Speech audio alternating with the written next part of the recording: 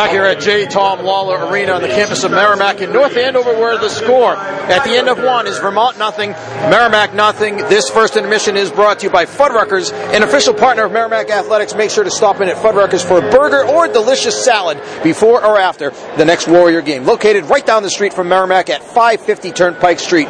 They also have locations in Reading and in Salem, New Hampshire. I'm Mike Macknick alongside John Leahy, our guest in this first intermission. Mark Bellotta, he is the instant replay official here at J. Tom Lawler Arena. First of all, Mark, that first period, a lot of up and down action, good chances for both clubs. 24 total shots on goal, no goals, no penalties, no replays as it may turn out, but pretty good action, as I said. Absolutely, quite a bit of good action, and you could tell that both teams were really fighting a lot near the crease, and there was so much going on in between, both sets, in between the sets of whistles. It was just a lot of action, but not a lot of conversion, I guess. Well, talking about action, especially near the creases, you spent a lot of time, I'm sure, looking at that stuff as the instant replay official here at J. Tom Lawler Arena. Let's talk first of all, basically what's the role that you have there? You're up in the press box. You're down at the far end of the press box from where we are. Comes into play, I guess, when the referee comes over, decides he wants to take a look at something with some sort of a replay. What happens from there? What's your involvement? Yep. So basically, my involvement is up here in the press box. I'm on the far left end, and I basically work with a large TV monitor directly in front of me, and we also have audio that's down for the referees down in the section down near the ice. But they call up with a quick phone call and ask to take a look at a replay. Generally, what they'll say on the phone is something to the effect of, I'd like to look at that to see if it was offsides. I'd like to see if there was interference. I'd like to see, whether that crossed the line, things like that. So basically, what we have is a 3-camera setup. There's one camera that's directly above the goal on the left side and the goal on the right side. And there's also a camera that pans from left to right from center ice throughout the entire game. So what we do is there's a tape that's running constantly throughout the entire game as it takes place, and I sit there and mark individual events that could be of interest, things like going off sides or whether the puck went in the net or scrums in front of the cage, things like that. So you can be ready in case they call for it. Exactly right, exactly. So is it tape or is it all digital now? Yeah, I guess I'm dating myself a little bit there, but I grew up on the days of tape, but no, it's all completely digital and all in HD, which not all schools were necessarily guaranteed. Merrimack stepped up big time when it was time to go HD, and they stepped up big time, I think about a year or so ago, and got all HD feeds throughout the arena so that it's even clearer now to see the replays. Whereas when they first started in 2009-10, that wasn't the case. It was standard definition, so you had to really squint to see it. So one of the questions I'm sure fans have when there is a replay that's taking place, there's they're going under the hood, so to speak. The referee or both referees are in the scorer's table taking a look at those replays. I think one of the questions fans probably have is, some of them, I don't think we've seen very many this year that have taken a long time, but when they do take a long time, what's usually the reason for that? Oh, that's a very good question. So every replay is a little bit different, I think. Largely, it's a case where the referees are unsure if something specific happens. So maybe they'll go over it and take a look to see, for example, if the puck crossed the line. And the first referee will come in, he'll take a look and make his decision. And then perhaps the second referee will come in and say, okay, maybe I need to get a look at that. So they'll have two of them in the box, both looking at the same time. Now they've gone to a case where both of them tend to come in at the same time in order to save time. There are other cases where there are other reviews for things like scrums that are on the walls or things like that for things like penalties. In a lot of cases with big scrums, you don't necessarily always get a look at the numbers on the backs of jerseys or things like that. So the longest replay I can remember doing was a game against BC, where over in the corner there was a huge scrum right after a play had happened, and it took about, from what I can remember, about 10 or so minutes, maybe a little bit longer, in order to sort out all the laundry, who was going to the box, who was kicked out, who was still in, all of those types of things. So generally it's either a case of disagreement or it's a case of a rarity of something not working, which is, again, a rarity.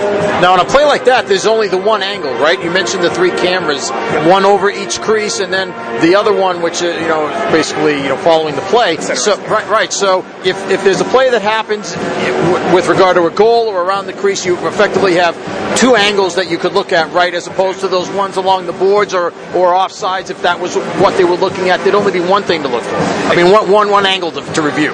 Yep, exactly right. So generally whenever you're near the crease, as long as you're within maybe 2 or so feet, maybe a little bit closer, you can still see from within that HD camera because it captures everything from the red line right behind where the goalie is to maybe about 1.5 to 2 feet in front of him.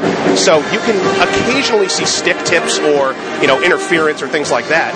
But if you want to go, a little bit further out, just around the dots, maybe a little bit further that way, it's very difficult to see. And you generally only have one option of the center ice camera. And that's generally the way it works. Whenever there's something that isn't related to the crease, they only use that one angle.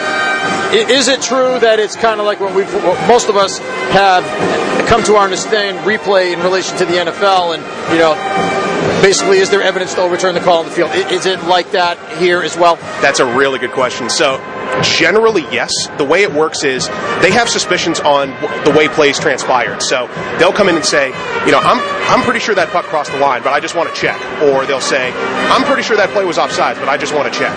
And generally that's how it all happens. But unless something tells them that, that definitely didn't happen, or that definitely wasn't the case, unless there is irrefutable evidence, they generally will not overturn anything.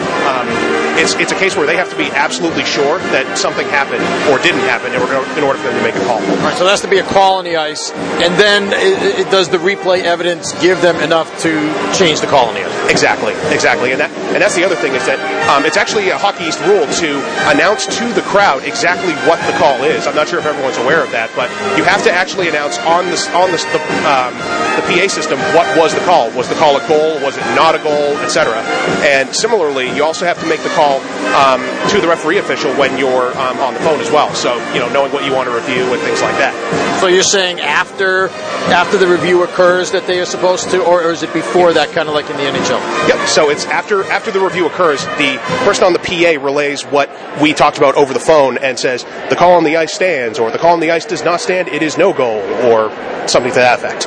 Okay. We're talking with Mark Bellotta. I do have to let you go in a minute, but I want to talk first of all about some of the other work that you do as well with Over the Boards. Tell us about that and some of the work that you do in covering issues related to recruiting. Absolutely. So I work with Over the Boards as a New England correspondent. The person who runs the show is Jasper Kozak Miller, who runs out of his office in New York. And basically, my purview is pretty much the entire territory of New England. The majority of the tournaments in this area are covered in the state of Massachusetts or New Hampshire. So I can get looks at kids from Connecticut, from Maine, from New Hampshire, from Vermont, and they will all tend to congregate into areas around Massachusetts, typically around the Boston area, just north or just west, or in some cases just south. But the main number of kids that I tend to look at are typically college age. So you're talking 18-year-olds to sometimes as high as 20-year-olds, but we occasionally look a little bit earlier as well. So players that are 15, 16, 17, and how are they trending towards being college age? Do they look like they're ready to play? Things of that nature.